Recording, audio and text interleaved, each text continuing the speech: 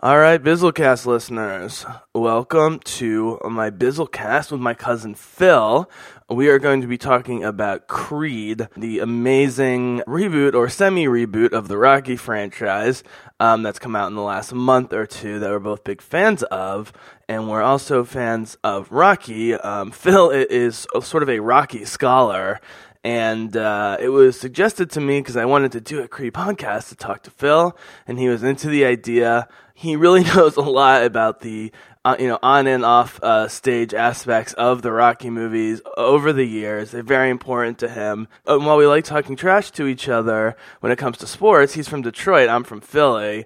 Both of our teams basically suck at all times, so it's pretty easy trash talking. However, he does have a little spark of love for Philly because of Rocky. Am I wrong? Oh, how could you not like Rocky? I mean, he epitomizes everything that's great about being American. Mm-hmm. I mean, he's the true representation of the underdog. If you think about it today, how many movies are made where the guy who loses at the end is as beloved as Rocky? Yeah. And you could say that about Rocky 1, and you can say that in Creed. Creed loses. That's not a part of our American culture today where we reward everybody for coming in second place and everybody gets a piece of paper for participation. One of the things I love about Creed is that the real hard work that pays off at the end is the spirit of trying your best. And I think that's what Stallone did really well in this Creed movie, is reminding all of us that it's not about winning at the very end. It's about putting your heart into something and working really hard to achieve your goals and dreams. And that's what Creed reminded me of after seeing it for the second time this past week. It's a life story. It's a life lesson in many ways. Yeah.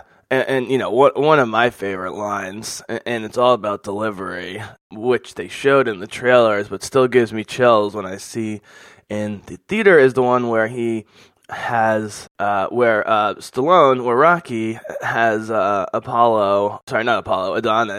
Donnie, as they call him before he takes the Creed name, has him look in the mirror in shadow box in the mirror and says, that's your real enemy, that guy staring right at you, that's your real enemy, and I believe that in life, just like I believe it in the ring. And it's so true, that the greatest enemy is ourselves, and I think that's why a boxing movie with a porn star could win an Academy Award in the 70s, because it is, truly deep. I mean, I don't know what Stallone's like in real life, but, he has some real wisdom to him, and always has. And for a guy with a lisp, whose acting has been up and down, he does seem to have some sort of innate wisdom about life, or at least he transmits it in the movies, because it's always inspiring, and it was in Creed. Well, Jess, I'll tell you, a lot of people don't know this, but when Sly was born, his lazy eye and slurred speech were a result of paralysis when he was born on the left side of his face. So some people think that that's all an act. That's actually a part of who he is. You made the reference to, take a look in the mirror, that's your opponent. Actually, in the first Rocky movie, that's something Mick shared with Rock when he was training him, and it comes back through a couple of different movies in the saga where we're reminded of that we're always the ones who are standing in our way. We have to conquer ourselves, and that's one of the great things about Rocky. I think there's only one other series of movies or other television series that has done what Rocky has done well. The Wire is very good also at pointing to other episodes and building relationships between one season to the other. And, with Creed and Rocky Balboa, which was Rocky 6, I think Stallone did a phenomenal job of bridging the gap between 1976 Rocky 1 and Creed 2015. And he did it in a way that really captures everything that's great about movie making, because it's so easy to fall back on your laurels, the things that made the saga so great and gets millions of people to the theater to watch. It's easy to fall back on the corny jokes and revisiting some of those lines that are memorable. But I'll tell you, they did a phenomenal job in Creed of creating something new from the rooted Rocky saga, reminding us of where it all came from, but starting a whole new chapter, a whole new story in Creed. Yeah, I just want to hone in on those last few thoughts. I mean, Creed was such a minimalist perfection almost. Even the quote unquote cliched, parts were done in such an understated way. And because of it was basically a family movie that involved three or four characters only. We just could focus on those relationships, and none of the lines seemed excessive. There weren't any scenes that you didn't need. If anything, I wanted some more. This was not a case of a movie that was too long in my mind. It was a very good length as it was. I would have been fine with more. The relationships were totally on point, but I'm a philosophy guy. But Stallone in this movie, the closest comparison I can come up with to him and Creed in terms of the movies is Yoda.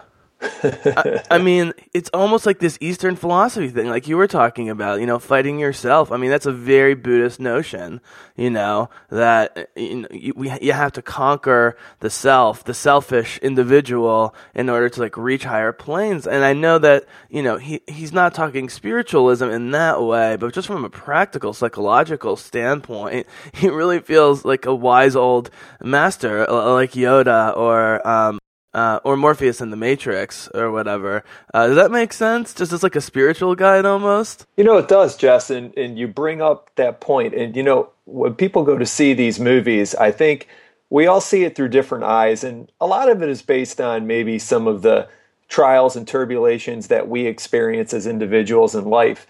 I think one of the things that people don't give a whole lot of credit to is experience, living life. There's something to be said about the number of years that a person puts on the car as you travel through different times in your life. And, I myself, I'm 45, and I grew up with the Rocky films from beginning to now. And, the thing I liked about Stallone in playing the Rocky character in Creed, and if you think about this, great comparison to Buddhism and philosophy. And, Rocky shared what he knew, but he also knew what he couldn't help Donnie with. And that's when he took him to the Front Street Gym and he got other people involved. So the movie didn't hone in just on Rocky and Baby Creed. The movie brought in other characters as well that all played very small roles, but important roles in developing young Creed, the boxer. And that was the piece that I really liked. It was that Rocky knew what he could and couldn't do with this young up and rising boxer. And he kind of pulled from his bag of tricks and resources in Philadelphia and built Creed up to actually be able to, I guess, hang in there with the champion at the end. I mean, it really is, if you think about it, it's a story that typically would never happen, but it was a lot like the first Rocky. It was built off that same premise. It was just Apollo's kid, which made it special. I mean, it easily could have bombed, but they did a great job of rebooting Creed so that it could become a story on its own. Let me put it this way. Of all of the movies that I've seen this year where I saw the previews or trailers, multiple times before actually seeing the movie and then seeing the movie multiple times, Creed was by far the most effective. I got chills watching the Creed trailer every single time, and I knew it was coming, and then I still got chills, because Michael B. Jordan's so intense, and Stallone is such a perfect, father figure / spiritual guide.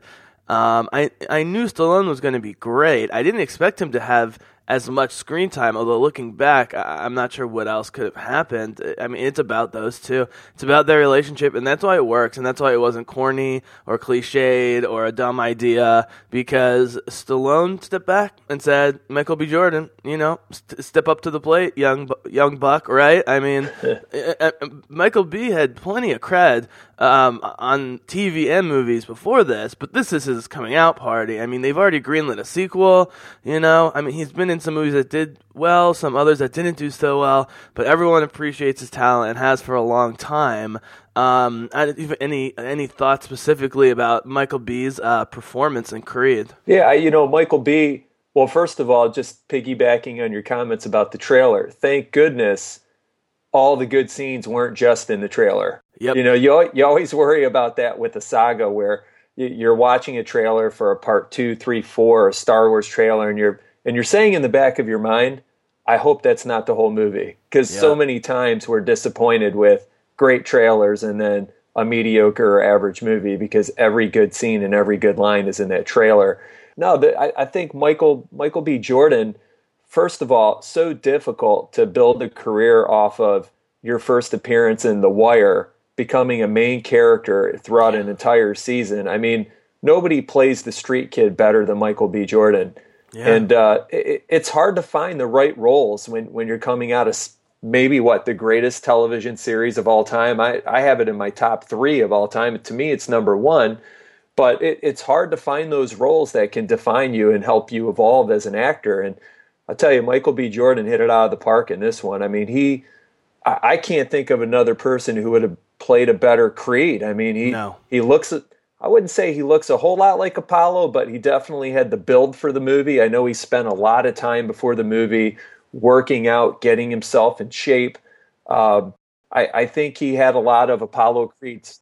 That was some pretty ridiculous jump roping by him, I have to say. He did. He learned the sport of boxing before the movie so that he could make it look real in the movie. And, his mannerisms were very much like Apollo Creed's. And that's what really sold me on the movie. I truly felt like I was watching Apollo Creed before Apollo Creed became the heavyweight champion. I think that was one of the special pieces to this movie that helped you tie all of these Rocky movies together. It's what got you excited about watching it again. And what was great, and again, something they didn't tell us in the trailer, but what they did in the movie, which was very effective both in terms of the story, but also in terms of just Michael B. Jordan's own personality and complexity and intelligence, was they gave him cred by having him grow up in juvie, but they also had him get a really good education. And it was important as what's Avon's name? Avon Barksdale in real life? Something Wood? I forget his name in real life. Yeah. But I know what you're getting at. All right, so Avon was basically, training poor kids from the hood to box, like we saw in The Wire. Like, it was their only way out or whatever. And he refused to train Michael B. Jordan because Michael B. had at that point been adopted by Creed's wife, or widow, I should say, who wasn't his mother, but who he came to see as mom. And by the way, Mrs. Cosby killed it in her short performance, I thought. She was great. And we won't be expecting Bill in any of the cameos in the upcoming movies, right? But the point being, it was important to the story. Like when he meets Tessa, his future girlfriend, she can tell he's not like a hood kid. Not that he's not hardcore, but why are you boxing? You can be doing other stuff. We saw him quit a pretty lucrative job at a financial company. We know that he has other skills, and so the major blockage sort of in his brain is he wants to box. He wants to be as good or better than his dad, but he doesn't want anyone to know. And that, of course, comes to bite him in the ass, at least temporarily. It's kind of midway through the movie when the secret gets out and he starts having problems reconciling himself and his lineage and his history. And, dude, I gotta tell you, man, as someone who has seen original Rocky a few times, not recently, has not seen the other Rocky movies for a very long time, only has flashes, I totally bought that he was Creed's son. Mostly because of the way Stallone played it. It's like when Stallone gets that twinkle in his eye at the restaurant when they first meet, and he looks at him and looks back at him. Like, as soon as Stallone buys it, I buy it. You know what I mean? Absolutely. And I mean, if you really, I've seen the Rocky movies. My daughter Ellie, she is a huge Rocky fan. Shout out, Ellie. We love you, Ellie. We've seen the movies. I mean, she's seen Rocky probably 100 times. I kid you not. We watched Rocky Balboa the other night. She's seen them all. She has her favorites, but... Wait, can I stop you for one sec, Phil? Yeah. Just a little family stuff. So Phil joined our family many, many years ago, married into it, thankfully.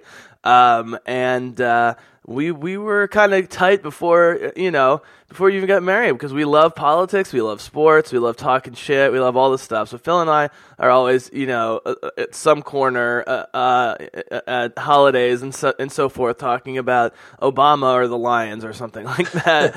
I think is fair to say. But he and his wife, my cousin, they have 2 kids, Ellie and Zach. They live close by in Delaware, and we get to see them a decent amount because they're not too far.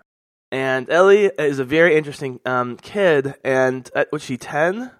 She's 10. She just turned 10. She just turned 10, and I remember you told me that not only were you taking her to Creed, but that she's into all the movies. And this is a little bit of a sidebar, but you as a dad, I haven't had this chance yet, which is the whole PG-13 thing, how elastic that rating is.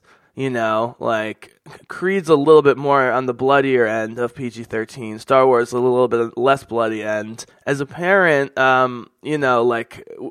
did you make a conscious decision to show her Rocky? Like, I feel okay with her seeing this? Yeah, I was okay with it. I think the rating comes more from the fighting scenes in the movie. Yep. And she has seen all of the fight scenes in all of the Rocky movies. It doesn't, to be frank with you, yeah, Ellie actually is into the love story of the original Rocky. She's more into the story of Rocky and Adrian than any other part of the movie. That's what she enjoys the most, the dialogue between those 2 characters in the movie. So, when she went to see Creed, she clapped the first time Stallone entered the movie as Rocky. She got excited when there were flashbacks and they showed Talia Shire as Adrian. When young Creed was watching his dad through the YouTube videos, she saw Apollo and pulled on me and said, "Dad, there's Apollo." Man. It was kind of cool for her to see all of that movie history coming back through Creed, what she knows and what she really enjoys about the movies. So, for Ellie, it's more... most Americans love Rocky because of the fights. But, actually, the original Rocky movie was not an action movie. It was a love story. And a lot of people either don't know that or they tend to forget that. So, Ellie likes the love story of Rocky, which I think is pretty cool. Well, I would argue that what makes Creed great is the platonic love story between the male leads, loving as friends and as, father, son, or uncle, whatever you want to call them. That was what made Creed great. Yes, the final boxing match was ridiculously brutal and fun to watch. But what has kept me coming back, I've seen it twice. I want to see it one more time in the theater. I'm definitely going to own it on Blu-ray, no doubt, is the relationship between Michael B. Jordan and Sylvester Stallone. So I'm right with Ellie on that one. I love the boxing fights, but it's all about the relationships. There's tons of boxing movies out there. There's a reason why these are particularly beloved. Oh, absolutely. And in Creed, it wasn't just one relationship, Jess. It was the relationship that he forged with Apollo's wife.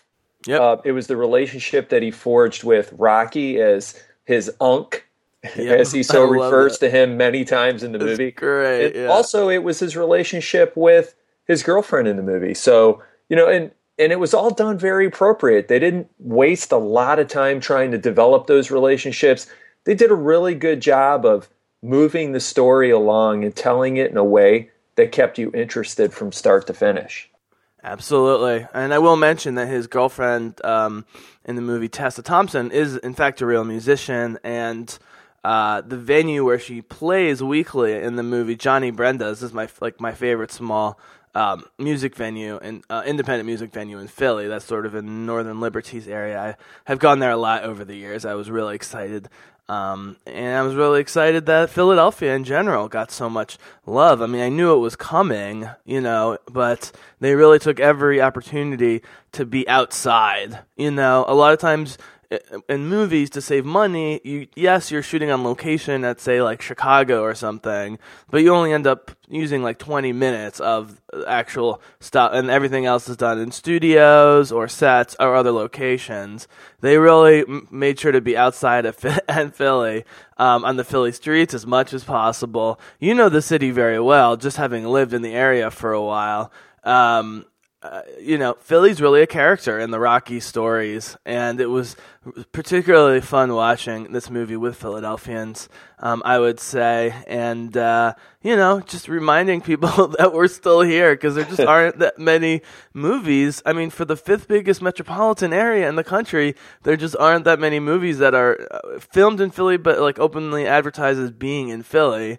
So I loved it. I know. I mean, you like to give Philly a hard time, but you must have enjoyed it in this context. Oh, I loved it. I mean, if you think about it, there's really no other movie that has married itself to a city.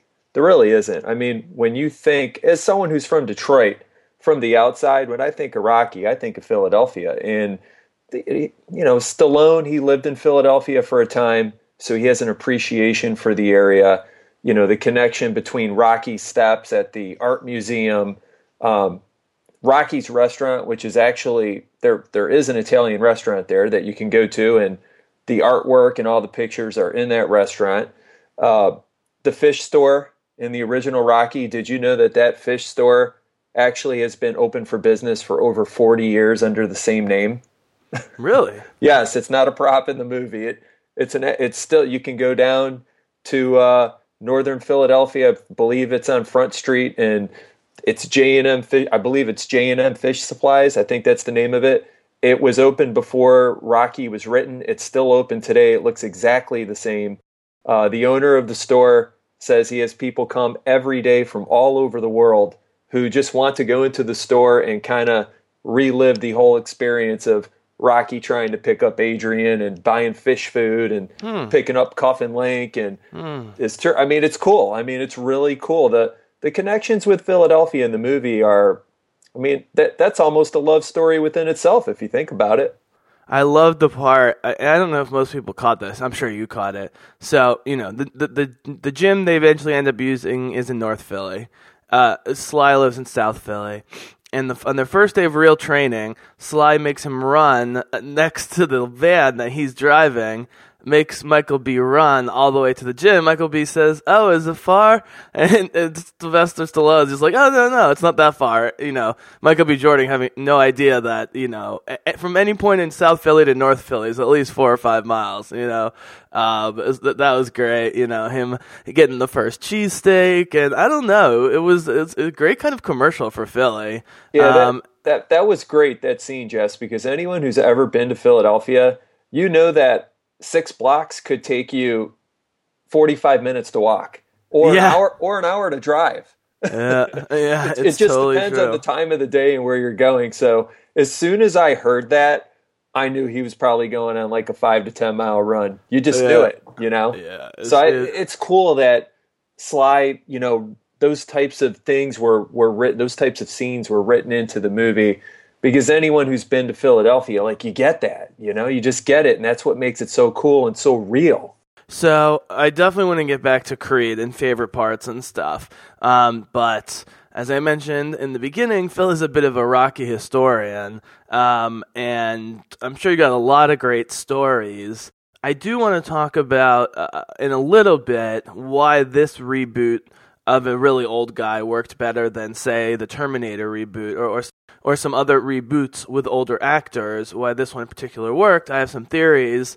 But to roll the clock back to 79, 77? When was the first one? 76. 76. Oh, there you go, 1976. I always forget that. We know that Sly was sort of a porn star. You have a great story about this. Just lay the groundwork for the rest of us. Yeah, so Sly in 1970, he was bouncing around. Believe it or not, as a kid growing up, he was kicked out of 14 different schools. He was in trouble quite a bit, and his father and mother came from immigrant families from Russia and Italy.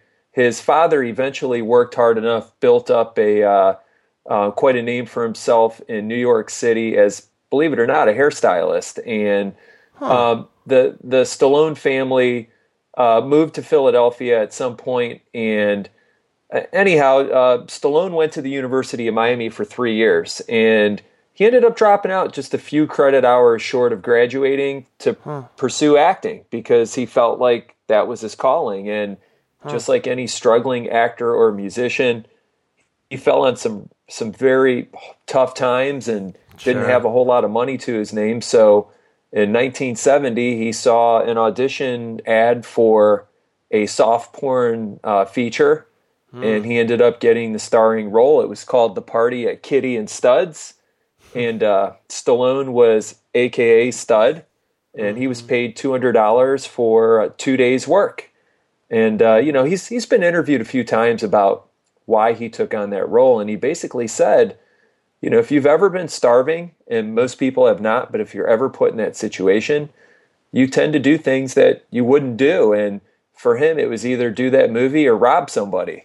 Oh, yeah. And he couldn't bring himself to robbing somebody. That really wasn't in his DNA. So, what's even more interesting is if you fast forward 6-7 years later, so the guy who produced that movie, he actually re-releases the movie and renames it The Italian Stallion, obviously playing off of Rocky's boxing name in the movie.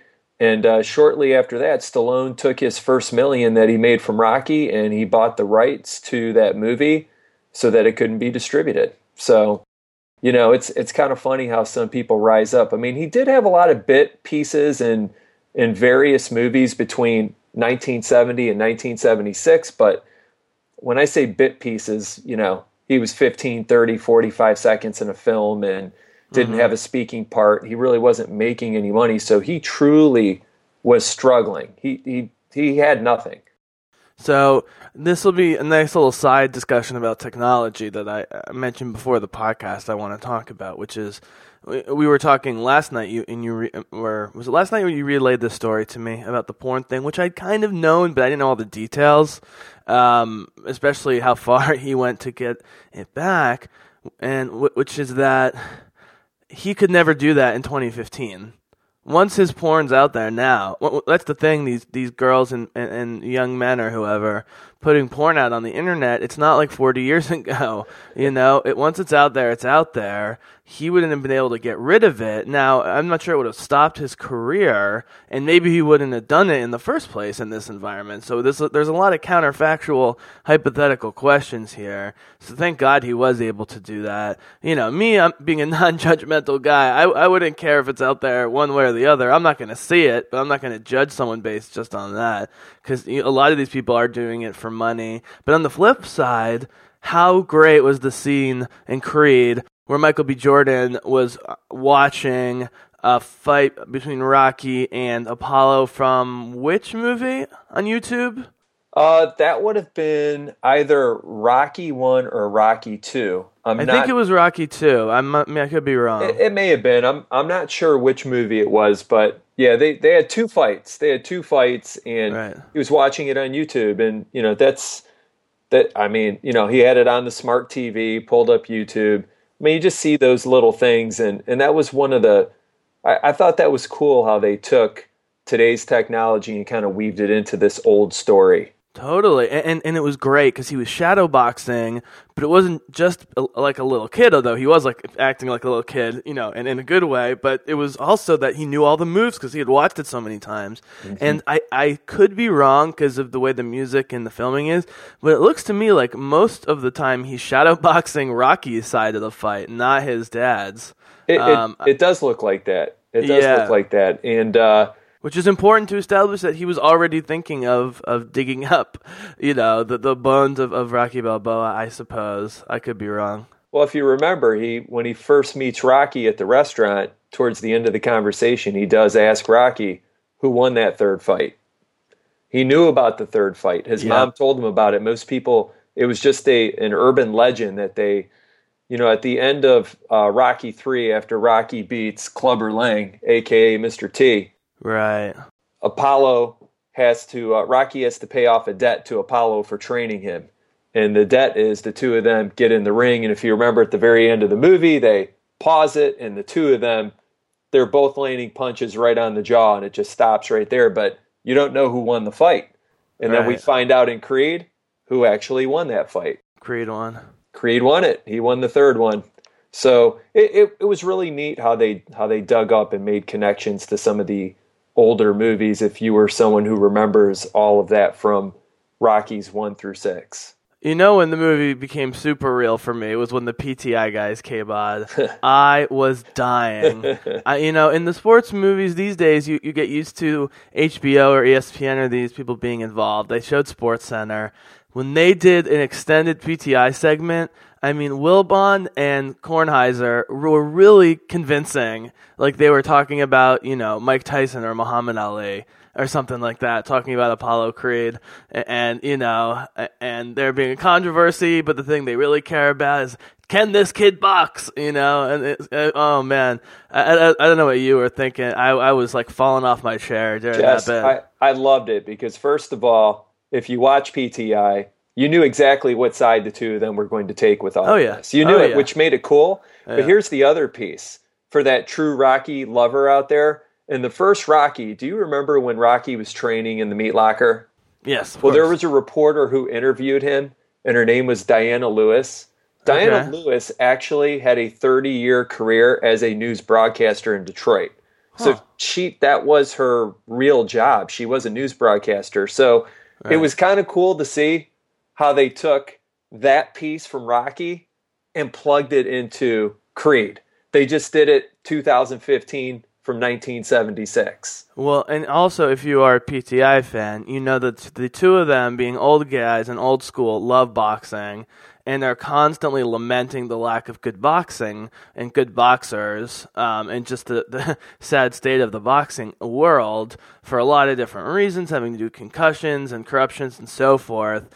And you could just tell that Kornheiser and Wilbon were really pumped to do, an extended bit about boxing as we would like to see it. This might be a good segue, which is that, all the evidence that we have shows that we should just shut down boxing as a sport for health reasons. Well, we have MMA now, Jess. I mean, why watch boxing when you can not only watch someone punch someone, but also kick them and then choke them at the end? Right. It's just, that's the violent culture of our country right now. I know we're getting a little off topic because the focus is Rocky and Creed. No. But I agree with you. I mean, it's as violent as football. I mean, it's really, football is just as violent as boxing. But I don't want to get my political soapbox pulled up to the main stage here and start talking about that. I mean, football has... Please, bring up the soapbox. This is the Bizzlecast. Football has its own day of the week. They own Sunday, and if you think about it, they also own Monday night, Thursday night, and the Saturday games are now coming. So... the NFL hasn't made it, they're not hiding this, but their plan is to actually have a game on all 7 days of the week during the NFL season. Right. So, you're right. I mean, the brutality of boxing, it's never changed. I mean, there's no science in boxing other than the fact that boxers are training maybe a little bit different today. But the bottom line is it's a pair of gloves and you out there. And these guys are getting pummeled. I mean, look at Muhammad Ali. There's so many other boxers who are suffering from, post-concussion symptoms, and it impacts their quality of life. I mean, it is truly a brutal sport. It really is. I actually think, for me, boxing is more like fencing than it is like MMA or football, because it's sort of like a gentleman's sport. I know it can be brutal, but there are rules. You can't just kick people in the nuts and stuff like that, I mean, there's certain rules. It's sort of a bit of a gentleman's sport, at least it used to be back in the day. And I'm wondering whether the same logic applies where people are talking about, there's some research that indicates that having football players not wear helmets or wear lighter helmets could actually help them, because they're not, they can't just launch themselves head first without that huge helmet. And so it makes people think twice about, doing a head-to-head hit. In boxing, the gloves, I think, are part of the problem. I mean, they wrap their hands so tight, and then they've got these really intense leather gloves. If they just fought, literally with their hands, or, would just wrap their hands or light boxing gloves, the hits wouldn't be as brutal. maybe that would extend their lifespans more. I don't know. There's a lot of science that has to go into it. It is a shame. I'm from the post-boxing generation. I mean, I grew up playing Mike Tyson's Punch-Out on Nintendo, which was great, but I had no idea who Mike Tyson was or how much of a psycho he was until much later. But I have grown to love to watch anything having to do with Ali. Any documentary, any dramatized movie, any just, old school footage, with, Howard Cosell and company, with Muhammad Ali, I will watch any time of day. I love it. I'm a big believer in the rope-a-dope, not just as a strategy for boxing, but as a strategy for life. I use that metaphor a lot in my own head. And so, yeah, I don't know. I try and watch these fights on TV. They're just not compelling. But give me a compelling old fight or a compelling boxing movie like Creed, and I am all in. Well, a lot of the boxers today just lack character, and they don't stand for anything. Boxing 40 years ago, I mean, there was a time, Jess, and this is way before your time, and I remember it because this is pre-1980, but every heavyweight championship was fought on ABC. It was Howard Cosell. You could watch it on television. You didn't have to pay for it. So once it went to pay-per-view, I think the boxing audience started to diminish a bit. But, the other piece is you bring up Ali. I mean, he stood for something. Yeah. He really was one of the first people to introduce Islam to America. It didn't scare people. I think it scared people in the sense that they didn't know anything about it. But he also fought for, human rights and African Americans being treated fairly in this country. So, time actually painted him to be more of a humanitarian than a boxer. And today, unfortunately, a lot of athletes are more interested in capitalizing on their instant fame by putting their face on a Gatorade bottle or, filming some commercial that might be slight and a little bit risque, or doing an outrageous interview. It's so short-lived, the career now. And with Ali, I mean, money was important to him, but there were obviously other things in his life that he fought for and felt that he needed to use his fame to advance the rights of people, especially in the United States, especially African Americans. So we haven't had anybody like him. And there probably will never be anybody like him again. And I mean, it's not sad, but I guess it just makes you appreciate him more as he gets older. What was so crazy about Ali is that he was accepted not just despite his being a Muslim, a converted Muslim, associated with what at the time was considered and is still considered by some a radical sect of Islam, but because of his anti-war stance and pro kind of the people stance, speaking out openly against the war, going to jail, and so forth. People were more scared of that. And I think today, people will be more scared of the Muslim side. It's interesting that an anti-war Muslim is considered like America's most treasured hero from people from all sides of the political spectrum. And, I mean, did he have to get his ass kicked so many times for that to be the case? Because his profile on paper would suggest that conservatives and others wouldn't like him, but Ali seems to be a transcendent figure in that sense. And he has, come down a bit, in terms of his hardline politics, to say the least, over the last couple decades. He's become more of, as you put, sort of a humanitarian, the people's man or whatever. It is interesting. I think LeBron channels a little bit of it. He just can't do it all on his own, but the attention that LeBron brought to Trayvon Martin in all those cases, whatever you feel about those cases, that was the most recent and memorable in my lifetime of a major athlete putting their reputation on the line for a pretty political issue, albeit a domestic one. Maybe just we'll jump to sports and politics. Any thoughts about sort of these events or other characters and actors and athletes I'm not thinking of? Well, I just... the thing with Ali, I mean, I was born in 1970, so I remember him. And he was not well liked in the 70s. No. He was not well liked by anybody. Conservatives, liberals, even African Americans in this country kind of distanced themselves from him because of his stance on the Vietnam War and then converting to Islam. It was two things. People started to soften up to Ali after he made it public that he had Parkinson's.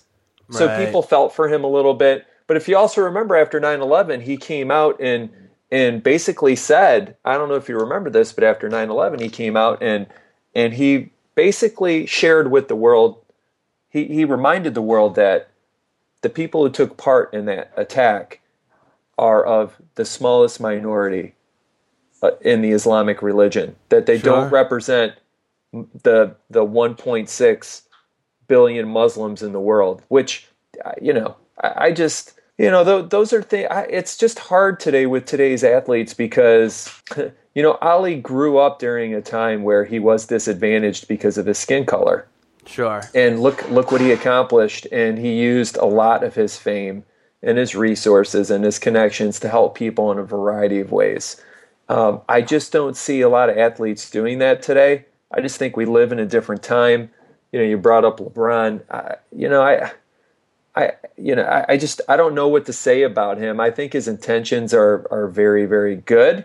However, he's never had to struggle for anything, so. Well, his whole life was a struggle. His whole life was a struggle growing up. I mean, no dad, terrible neighborhood, mom, very questionable, was able to survive his mom, and then became the greatest, 18-year-old player ever, and somehow didn't blow all of his money. And any perceived mistakes that LeBron has made are pretty minor compared to other athletes. Hasn't beat anyone, hasn't stolen anything, no DUIs, no arrests. But Jess, you got to hold your breath because that's fine. It seems like every time we put up a statue of a living legend, a.k.a. Joe Paterno, a.k.a. Tiger Woods. Sure.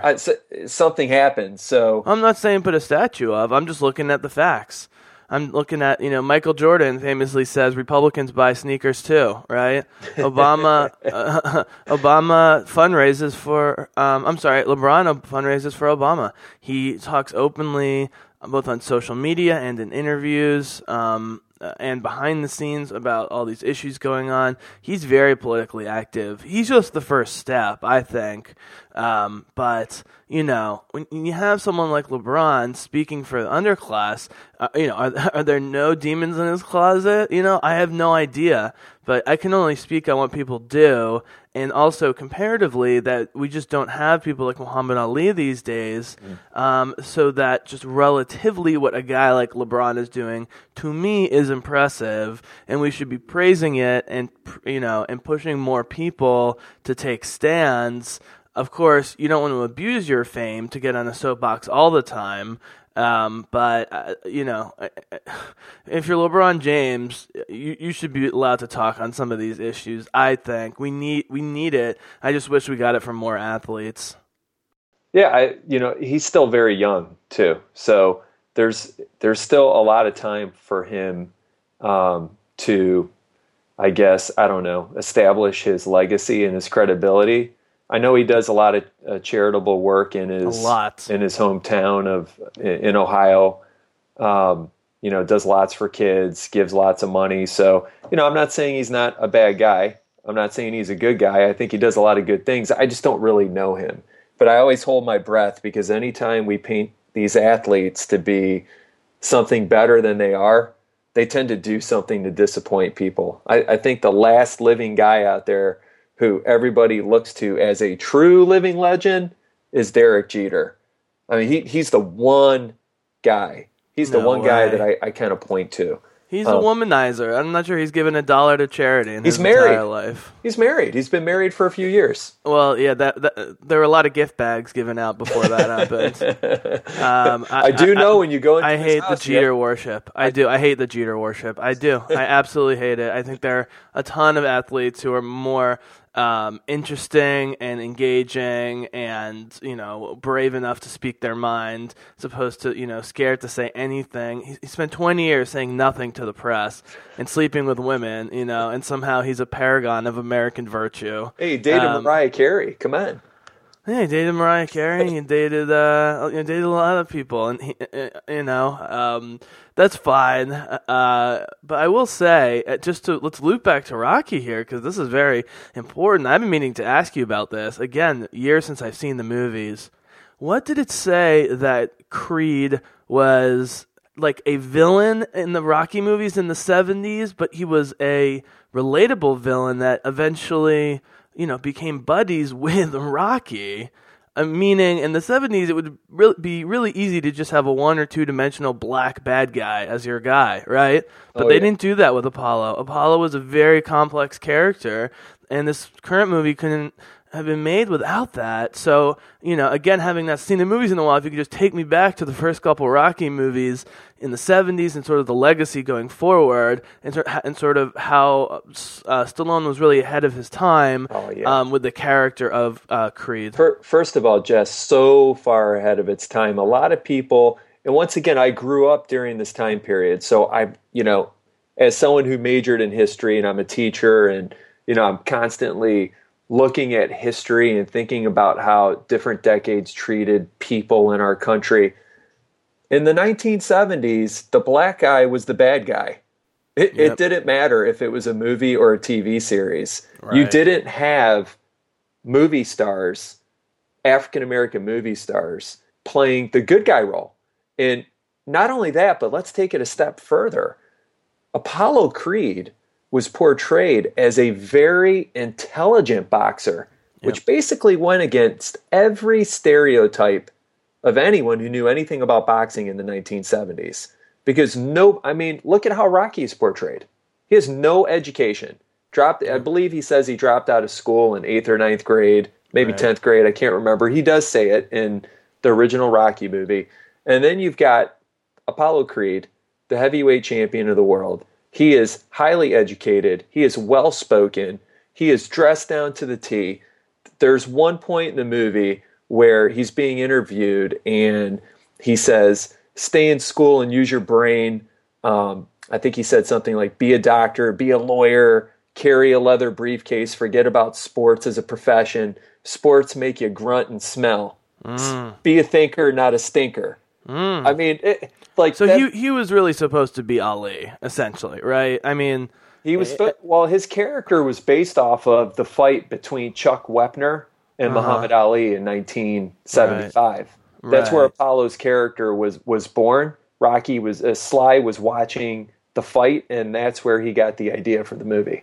Well, just in the sense of a very smart black boxer who has great one-liners and quips and, and anecdotes and stuff like that. That was my impression was always that Creed was based on a number of black boxers, but that Ali was in the front of that. I don't know if that's true. Okay. Ali was in the front. I mean, when he got introduced, the Count of Montefusco, the Master of Disaster, it was all Ali. He carried himself like Ali. He was very arrogant, but he was very determined and very confident in who he was in those movies as Apollo Creed, which, when you mix in the fact that he was also portrayed as a very intelligent guy outside of boxing in the movies, went against every stereotype in the 1970s as far as African-American actors goes.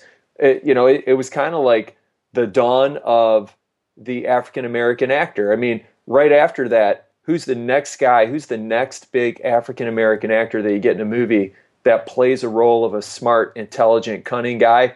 I think of the guy in Star Wars. You know who I'm thinking of. Cunning. What was the description again? Well, who's that? I thought you were going in a totally different direction. Well, no. If you think about it, who's the next guy? So Star Wars comes out like a year after Rocky. Right. And which African-American actor in the original Star Wars had a role that you don't typically see African-Americans in? Billy D? Exactly. Yeah. Billy D. Williams. I mean, so that was new. I think they're bringing him back for one of the next couple movies, anyways. Gosh, well, that scares me a little bit when they start bringing these guys back 40 years later, No, not for anything major, just for some personality. I won't spoil anything, but the original cast for the most part were great in this movie. But yeah, Billy D. Williams, and you had, interestingly, the voice of Vader by an African American, James Earl Jones. Though Vader ended up being white, I guess they had to do that. I just don't want to see Billy D come back and have to ask Yoda for his cane, I mean, it's getting to that point where these movies are so old now. And that's, I guess, what makes Creed so great with Sly is that he looks so much older. Yeah. And you can see the wear on his body and the way that he talks and how he moves. But they do it in a way where you're still interested. Yes. That's what makes Creed so great. Okay, so I want to really talk about Creed, but I don't want to wrap up our Rocky discussion quite yet because you have a lot of wisdom. We talked about Rocky 1, Rocky 2.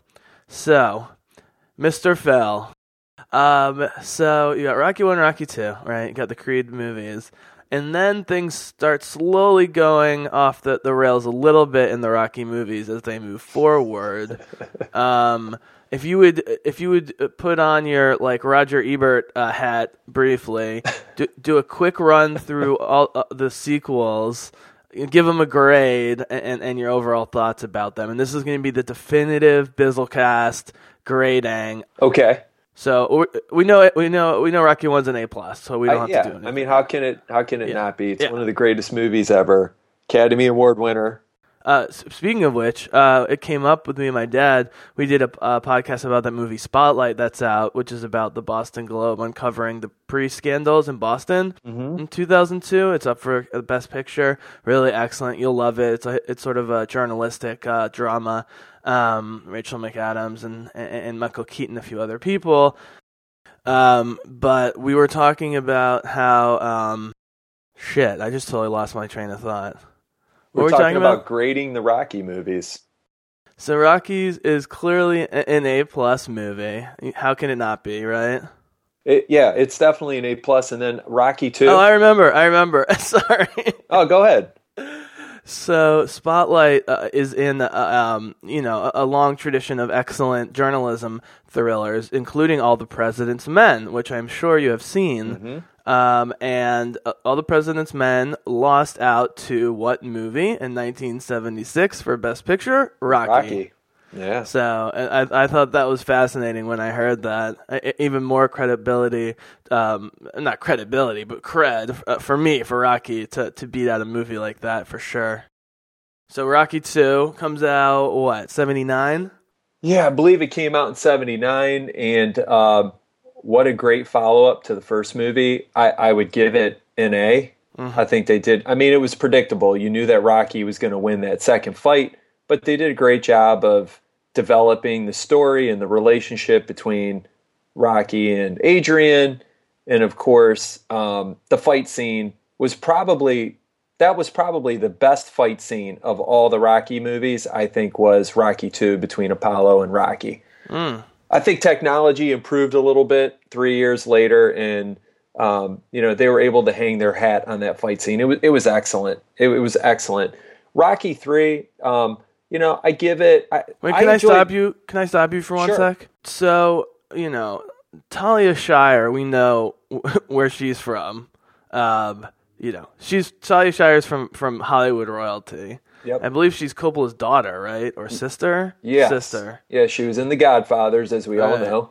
All right. So she's the sister of Coppola, aunt of actor Nick Cage and director Sofia Coppola, yada, yada, yada. So she's a Hollywood child like Carrie Fisher, who didn't do a lot other than the Rocky movies, as far as I can tell. That's pretty normal for these young Hollywood women, for better or worse. Now, Carl Weathers is a fascinating case to me. I wonder if you knowing a lot more about these movies, if you have anything you wanted to say about Carl Weathers before we moved on to the later Rocky movies. Sure. He just seems like such a fascinating guy, an actor. I know he's from New Orleans. Well, first of all, you brought up Talia Shire. I have to tell you. Yeah. Do you know who was offered the role of Adrian before Talia Shire? I do not. Bette Midler. and she turned it down. Thank God. Well, she read the script and she liked it. Yeah. Her manager was totally against it, thought it was a bad career move. She went and saw Rocky when it came out, and I believe I'm not sure, but I think it really soured her relationship with her manager after that. She was very upset that she passed it over. You know how many managers Bette Midler has fired over the years? It really takes very little for her to become angry with her managers. So I'm sure that guy was not long for life anyways. I could probably do some research to find out if she fired him shortly thereafter, but I got the impression from what I've read about it that it really soured her relationship with her manager. But there were a few famous Hollywood actresses or up-and-comings that interviewed for the part. Susan Sarandon actually interviewed for the role, and she did not get it. So it's kind of interesting. Bette Midler turned it down. Susan Sarandon didn't get it. Talia Shire ended up getting it. It always makes you wonder how different the movies might have been with a different actor or actress in a certain role. But as far as Rocky goes, and a lot of people already know this, but when he presented the script to United Artists, they offered him, I think the first offer was $50,000. He turned it down. Then they went up to $100,000. Then eventually the offer went up to $350,000. Now, if you think about it, in 1975, Jess, $350,000 is a big chunk of change for just writing a script. Wait, how much was it? I have a program specifically for this. The final offer was, it started at 50, I believe, and then the final offer was $350,000, and I believe it was 1975. And 350,000. Yeah, $350,000. What would that be today, Jess? In 1975 would be 1.5 million. Million. So, and this is a guy who, Stallone wrote this script. He was married. I believe his wife was pregnant. He actually did have the dog Buckus. So Buckus was living with him. He had a big dog. His wife was pregnant. He has no money, no job. He's doing bit stuff. And he turns down the $350,000 and says, I'll sell it for less than that if you let me star in it. So from what I understand, the original producers wanted Burt Reynolds, James Caan, or Robert Redford to play the role of Rocky, and Stallone stuck to his guns. I believe he ended up taking $100,000 for the script and the lead role. That was the final. I guess that was what the two sides agreed on at the end. But once again, think about it. What is that movie like with Burt Reynolds in it? It's just hard for me to think that it would have been as good. Yeah, Talia Shire's interesting. She's pretty beautiful back in the day. Not necessarily a classic beauty, I guess. I mean, The Godfather, she's stunning. But I don't know. I mean, I guess you kind of needed someone who looked a little Italian, right, for that role. I mean, I'm not sure Sarandon or Bette Midler would have fit that bill. I agree. I mean, it's in South Philly. That's where, Rocky lives, and that's where they live. And we all know that South Philly has a strong connection to the Italian-American heritage. So, yeah, I think, decisions were made for obvious reasons. But, I mean, Burt Young and Talia Shire and Carl Weathers, I mean, what an unbelievable job of casting that movie. Well, and Rocky made the right choice because you had The Godfather in 72, you had Godfather 2 in 74, and then 2 years later you have Rocky. And you have Talia Shire, who was nominated for all sorts of awards for her role in Rocky. So it helped that Sly was able to tap into someone who was already, if not an award-winning, then at least an established and well-respected actress who everyone knew that was out there. Yeah, it was, a great cast. It was just the acting. It's so good when you watch. When we watch a lot of these movies from the 60s or 70s, you watch them now and you think, so corny, the lines aren't written so well and the humor isn't as funny as it was then. And there's something transcendent about Rocky and all of the movies where they're still just very entertaining. The story doesn't get old, even though we all know it. And just really quickly back to Carl Weathers, this was his whole career. I mean, you look at his movies post Rocky IV, and there just aren't that many. And it doesn't mean he's not a good actor. It's just interesting how these franchises like for example, Natalie Portman was luckily able to escape the Star Wars prequels stigma. But even in great movie trilogies or series like Rocky, you got guys like Carl Weathers that are perfect for the role and just never really. I mean, from Rocky IV was in '85. His last role was in 2012. He had about a dozen total roles during that period, and not some of them were voice roles. And he did television a little bit, some video games, whatever. I don't know. He was just was he just the right man at the right time? I think so. I mean, I guess he would be the classic typecast actor, right?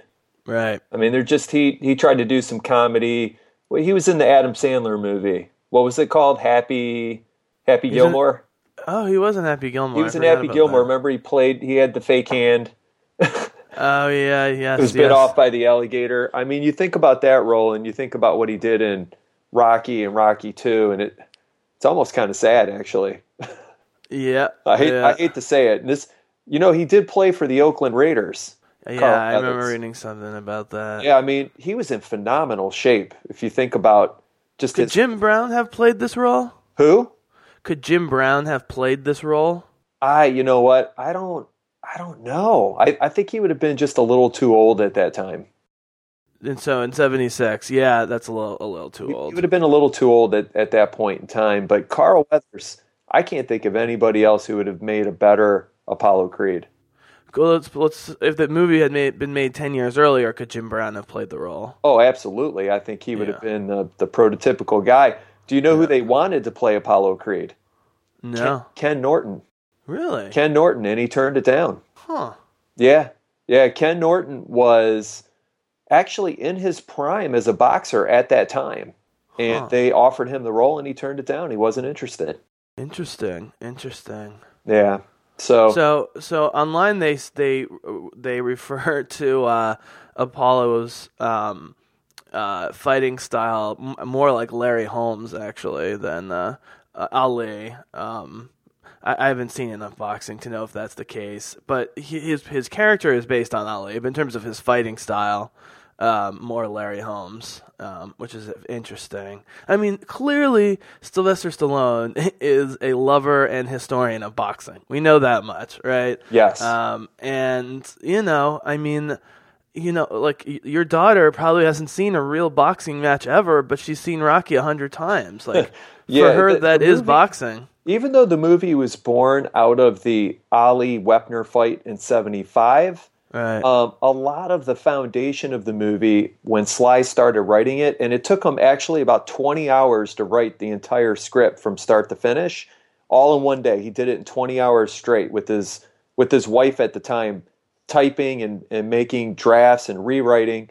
That's almost impossible because a 2-hour movie is about 120 pages. It's a page per minute. So that means he was writing multiple pages per hour. That's crazy. He was on it. And he said that, even though it was based on the Wepner-Ali fight of '75, that there are pieces of the movie that connect to Rocky Marciano, who was Stallone's childhood hero. Stallone grew up in the 50s and 60s, and Rocky Marciano was the heavyweight champ throughout the 50s, undefeated, Italian, and Stallone had a real admiration for him. So there were pieces of the movie that shadow Marciano's career as well. Well, and this would be a great way to jump into a topic that I've been holding off on for a while, which is a theory that I have about why Creed is doing so well, is that there are certain properties in certain characters, and I believe this about Captain America as well, I'll get back to that in a sec, where they can exist as celebrities both in and out of the movies, right? Mm-hmm. So you have Rocky Balboa as a celebrity, the champ in the movies, but he's also a huge, as you point out, if you ask people to name 3 things about Philadelphia, one of them's going to be Rocky, if it's going to be Cheesesteaks Rocky and who knows what else. And the Fresh Prince of Bel-Air. And the Fresh Prince, right. or Boys to Men or something like that. But, so it helps that he's a celebrity both in and out of the film in terms of building the legend, because when Creed is watching when Donnie is watching, Adonis is watching the YouTube videos of the old Rocky Creed fights, it's just like us watching YouTube videos of those exact same fights. It's just framed differently. When we're watching videos of those fights on YouTube or on TV, it's in a fictionalized context. He's doing it in a non-fictionalized context, but it's still the same thing. And that's what's great about Captain America, is like, did you see The Winter Soldier? I did. The Captain America from last year, and he goes to the Smithsonian, and he gets disguised just to go see. There's a whole Captain America exhibit in the Smithsonian, and I love that scene. And the kids are all wearing the Cap T-shirts, and it's like that could totally exist in real life. That's the thing. Captain America has become such an icon in real life that for the Smithsonian to do an exhibit on him in real life, just like Rocky, would make total sense. And I guess technically this is called tearing down the fourth wall, but it's not even that complicated. It's just certain characters have sort of a legendary character to them, and that's why Stallone, despite not doing a lot of movies over the last number of years and not doing a lot of good movies for a very long time, other than the Rocky movies, has remained a huge star. I have a roommate from India and a roommate from Greece, and they say Stallone is a huge star in both of those countries. I think he's a star all around the world.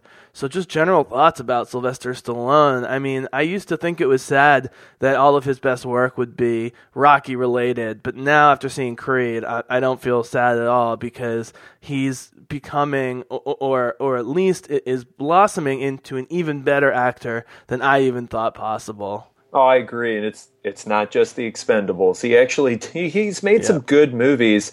Nothing Academy Award winning outside of Rocky, but he has made some very good movies. He's also made some duds, but he's been around now for 40 years. Every actor is going to run into that bad role every now and then. But Creed, like you said, it was great because it was part 7, and it kind of restarted this whole saga again, just telling a story from a different person's point of view, from the young Donnie. And it was just great how Stallone was able to tap into his old character and fast forward at 40 years to play an older Rocky that still got you excited. You still laughed when he cracked the occasional joke. You loved him for who he was. I guess he brought a lot of realism to the role, and that's why I think people are enjoying the movie. Absolutely.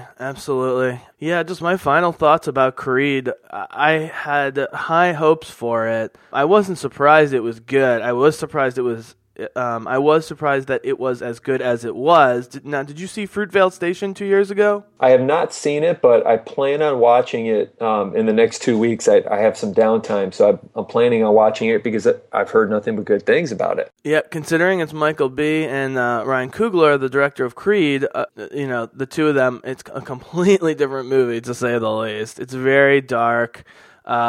It's a quote unquote small but very disturbing true story. And I didn't love the movie. I'd love to hear your feedback on it. But anyway, so the fact that these two had worked together before, and then you throw in Stallone and the Rocky mythos, that's the thing.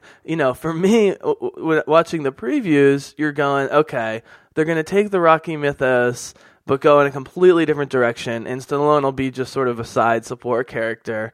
But, it's really a dual lead movie, and they don't go in a completely different direction, and I'm glad they didn't.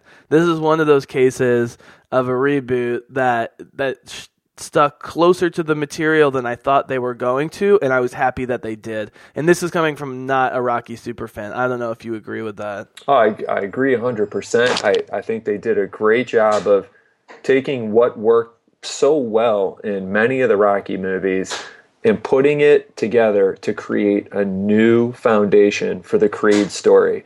They didn't lean entirely on what made Rocky great, but they took bits and pieces of it so that you could still appreciate the Creed story. Sometimes in these part 2s, 3s, 4s, and 5s, they forget to evolve the story, right, to push it forward, and they play it safe and tell the story over and over again. The same story in just a different movie. And, they hang on to the humor that got them there or the storyline. In this case, they didn't do that. And I think that's what made I rarely go see a movie at the theater twice I had no problem going to see Creed a second time, and it's not because I'm a huge Rocky guy. It was just a really good story, and the soundtrack was phenomenal. The movie score was great. The acting was really good. I mean, it was just a good story. And so maybe we'll close on the music, which you and I have been talking about extensively off the mic. How much we love the soundtrack, both the score itself and the hip hop soundtrack. And, and this is one of the ways that you can show cool things in trailers without really giving it away. The scene, where it's coming together and he's running around Philly and the kids are on their dirt bikes and all that stuff, we saw a little bit of that run in the trailer, but when you see the full run with the bikes and the music going, I mean, it's a completely new scene, right? It's a new scene. That's what makes it great. When do you ever see anything original in a saga? Yep. And look, there's no such thing as a Rocky score or Rocky music if you don't hear trumpets and bells. Okay? Yep. When I hear trumpets and bells, I'm thinking Rocky music. It gets you pumped up. So they were able to take, and the next time you listen, you're going to say to yourself, "Oh man, I hear the bells, I hear the trumpets." Oh yeah, they just have. That's what I associate Rocky music to. They did such a great job of taking what worked in Bill Conti's original score and meshing it with some hip hop, which I thought was kind of cool. Like I listened to it and I see this huge symphony.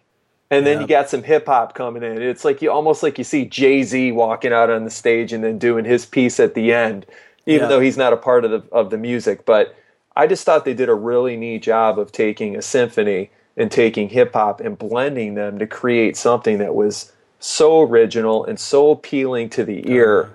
It just got me excited again about the music. And if for those out there who like or love the movie, it's kind of expensive, although these days you can find other ways to get it for a more affordable price, which is to buy the score, the orchestral score, which also contains some dialogue bits between Rocky and Donnie, which is great, but then also the hip-hop soundtrack, and just put it on one giant playlist on random, and you'll just be inspired for like 2 straight hours. Oh, yeah. It's amazing. And also, they did the smart thing, which was the big hip hop numbers from the movie that were like, where he's running around with the dirt bikes, like the big scenes like that, where there's hip hop, but there's also the Rocky music. They leave that untouched on the soundtrack. So you're hearing what you hear in the movie, not a pared down version without the orchestra. So that's great. So just really quickly, some quick hits to close this out. It was great having you on, man. Definitely would love to have you back on anytime. Some favorite parts about Creed. And let me just start by saying one of the things I loved about Creed was that the plot was really the least important part of the movie. And I'm always talking about this with blockbuster movies. And I don't want to ruin Star Wars for anyone, but Star Wars and Apollo, and Creed, both are very formulaic from a plot standpoint, from a Hollywood blockbuster perspective. But I just thought Creed did a better job of taking all of those cliches and putting new spins on it, mostly because of the acting and the filming and the way they framed it. Basically what I'm saying is there's nothing super surprising or out there in Creed, but the people on the screen are just so compelling, and with the music and the filming, I didn't want it to be. I was fine with it having be a Hollywood movie, but just be an amazing freaking Hollywood movie. I don't know if you agree with that specific assessment. I do. I think what was great was, and I tell you, Jess, it all started with Rocky VI, Rocky Balboa. Stallone was not afraid to tell a story. He did not rest his laurels on sharing with us 10 different fight scenes and stretching it out over 120 minutes. Because you know what? That people like action. I mean, that's just where we are today with movie genres. People like action. Although, if I can just jump in real quick,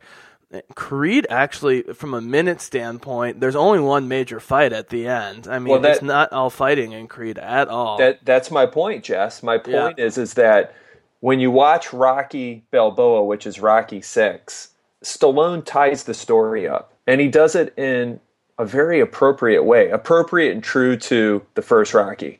Because Rocky 3, 4, and 5 kind of go off in pop culture directions based on what was going on at the time when those movies were written and filmed. But Rocky Balboa basically was the resurrection of the horrible Rocky 5, which is the only bad movie in the whole saga. And it was Stallone's way of tying things up in a way that he felt was appropriate and writing a conclusion to the story. That's what he did. And with Creed, he didn't forget that the greatness about the first Rocky movie wasn't the final fight at the end. It was the incredible love story that he told and developed that occurred between himself and Talia Shire.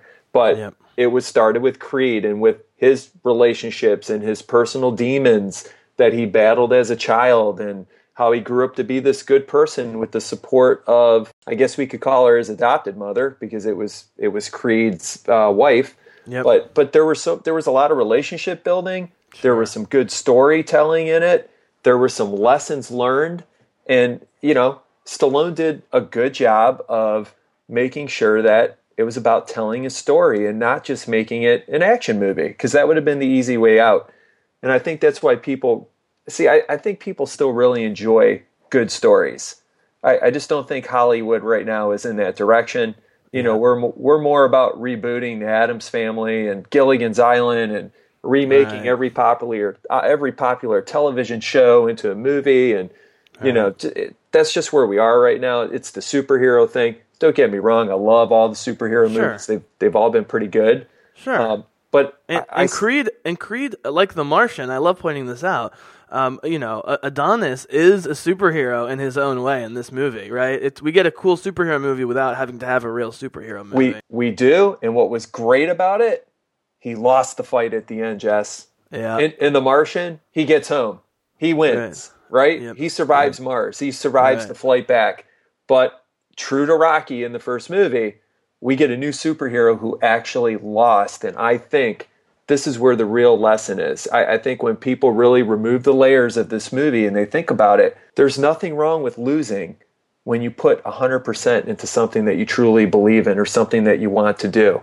And I think as Americans, we have to remind ourselves that it's more about the fight and about taking the punch, as Rocky says. It's not about how hard you can hit. It's about how hard you can hit back and keep moving forward. That's how winning is done. That's what Rocky says. That we tend to forget that because in the society we live in today, with everything being so instant, with technology and shortcuts to making large amounts of money, and we judge our success on how much we own and not necessarily the kinds of relationships that we build with our family and friends. Right. Great Creed is just a movie that reminds us of, I don't know, how we're supposed to do things. Well, that's the thing. The only thing he lost was the fight on a technicality. Everything else in his life he won. Exactly. He got Rocky to do chemotherapy, became like a dad to him, got this wonderful girlfriend, like the three of them, they got a little family going on. He had this really hostile crowd cheering his name at the end. Even his opponent, who was a total douchebag, congratulated him because of how well he did. And the thing is, I didn't know like from a spoiler, but I guessed in my mind pretty strongly that he was going to lose the fight in that sort of way. But it was so dramatic, and I had become so invested in those characters by that point in the movie, way more than I expected I would be, that it felt like a win. Oh, absolutely. And this is sort of what you're getting to. Well, was it a loss on the sheet? Sure, it's a loss on the sheet. But everything else in his life coming together, it felt like a win. And, it was going to mirror Rocky 1, which is part of the reason I thought he would lose. And I think he'll win in Rocky 2. But they'll have to keep finding twists because he can't always win. You know this. They greenlit the sequel, so I've read even before this came out wide release. They knew this was going to do well. Just really quickly as a wrap up, so the movie had a $35 million budget, which is reasonable. It's not a lot, as I mean, like the Avengers is like $250 million. This isn't the Avengers, but it's already made close to $100 million, and it hasn't even been opened overseas. So we could be looking at Creed total of 200 to 300 million on a $35 million budget, which is amazing, with Michael B. Jordan, who not that many people know, I mean, in the big picture, and Sylvester Stallone, who's been out of the picture for a while. It's already a huge success. I wish we had more movies like this, more sort of small movies where the stakes feel high, but it's very personal. Any last thoughts about Creed or Rocky in general before we sign you off here? No, I mean, Creed is, as you said, it's the perfect example of a great story. You don't need special effects when you tell a great story. And I wish Hollywood could hear this. I wish somebody out there who listens to this, who maybe makes decisions on making big movies, when you write a great story, you make a good movie. And I'm sorry, I have to interrupt you. I know you need to go with your kids, but I meant to bring this up earlier. We don't have to stay on this too long about special effects. So there's 3 fights. Each one gets progressively longer, and the filming is totally different. The first one is just a quick brawl in Mexico where he's getting his chops.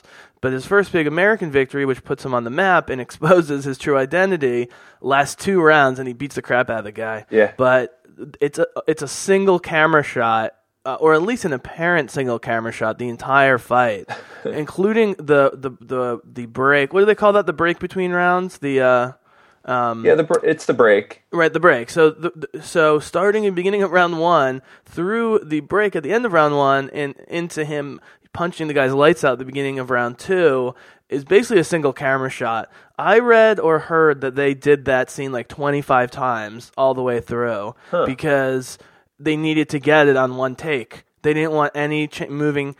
So it's one thing to just not change camera shots, which means you actually have to get hit.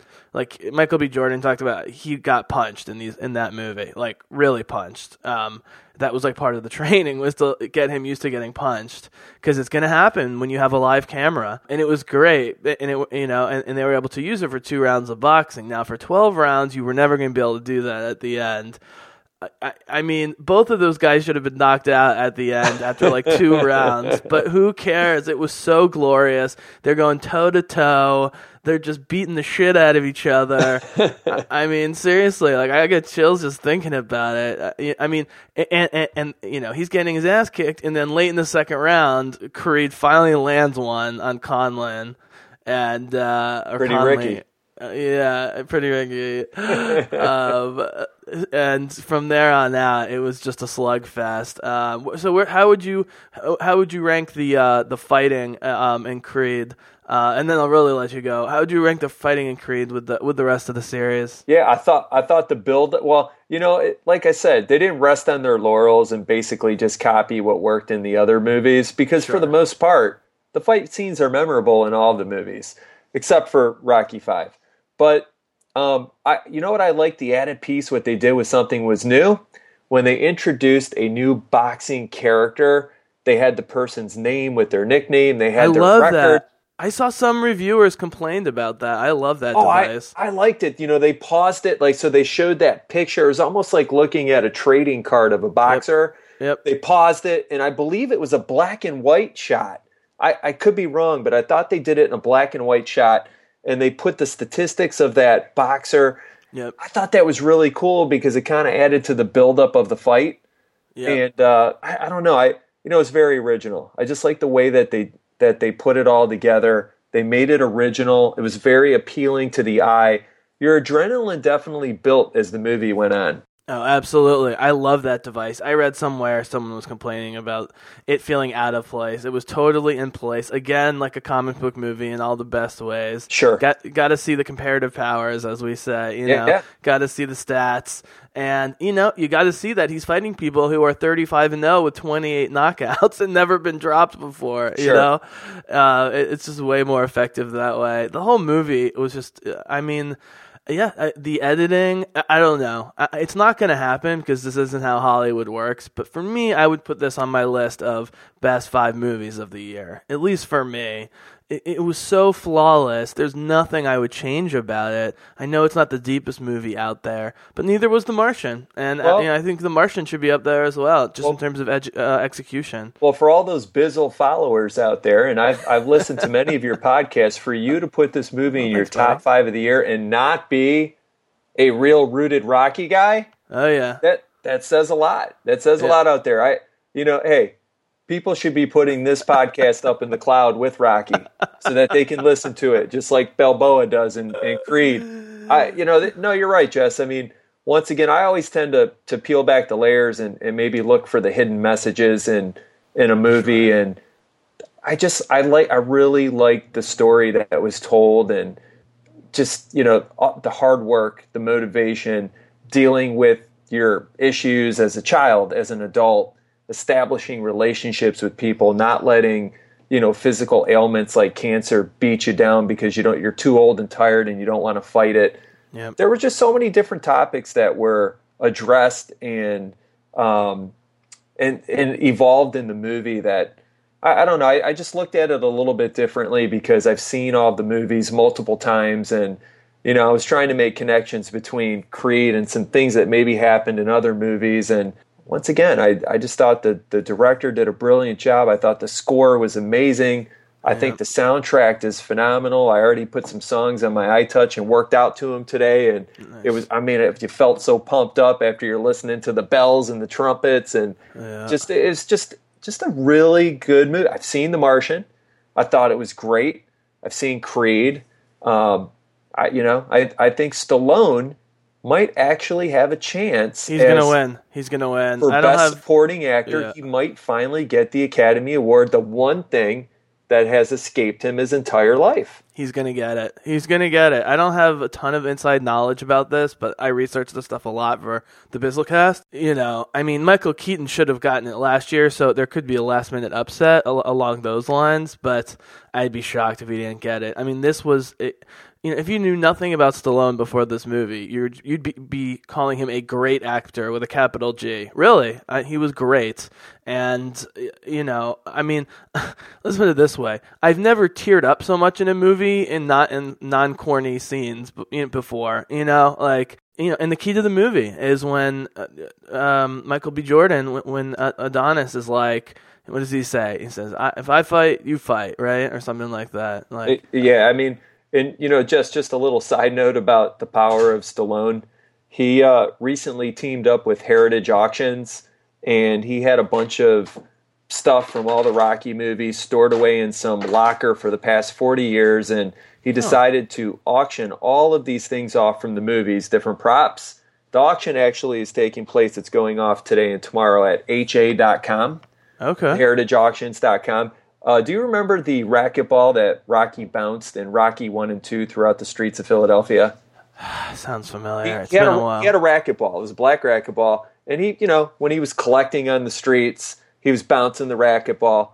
Well, they have it up for auction right now. And with the premium from the auction house, the bidding is currently up to $33,000. Wow. Just on the racquetball, Jess. Wow. So, you just think about stuff like that. Someone's ready to pony up $33,000 for that racquetball that was in the movie Rocky and Rocky 2. And all the money is actually being donated to, I believe, the Wounded Warriors Project and some other charities that are connected to the military and people who served over in Iraq and Afghanistan. So, how long is this going on? This auction? The auction started a month ago. They opened it up, and it actually ends tonight and tomorrow night.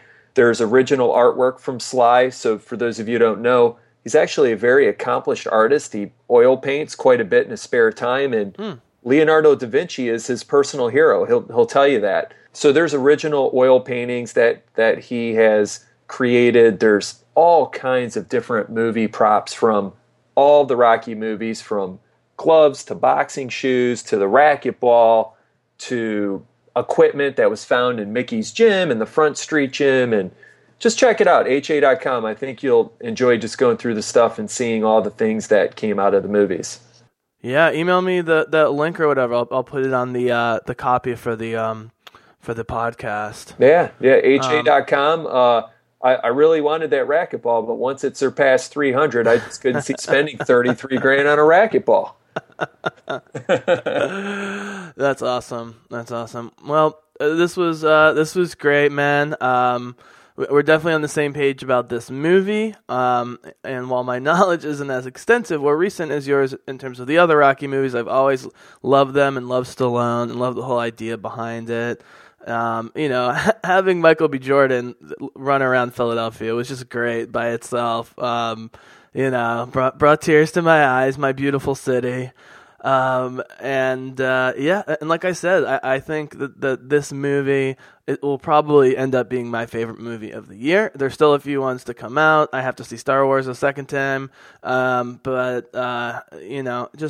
from a personal standpoint, the fact that he would seek Stallone out, or the fact that that Adonis would seek Creed out, the fact that Adonis would seek Rocky out goes against most movie tropes where it's usually the older guy trying to groom some young buck, right? Sure. Here the young buck is trying to groom the older guy to come out of retirement. And it's not like Adonis has no family either. He has a mom, who seems like a loving mom. So it really goes against a lot of cliches. Still ends up at the same point, but with a great journey. So thanks again. Any parting thoughts either about the movie or just in general? No, Jess, thanks for having me on. I really enjoyed talking about Creed and all the Rocky movies, and your Bizzlecast are great. I always learn something from them. I always love hearing what you got to say. You've always got great guest speakers on, so continue the good work, brother. Thanks, buddy. I appreciate that. It means a lot to me. And so, have happy holidays to everyone. This will be released sometime before the new year, possibly before Christmas. And thanks again, Phil, for being on, and we are out.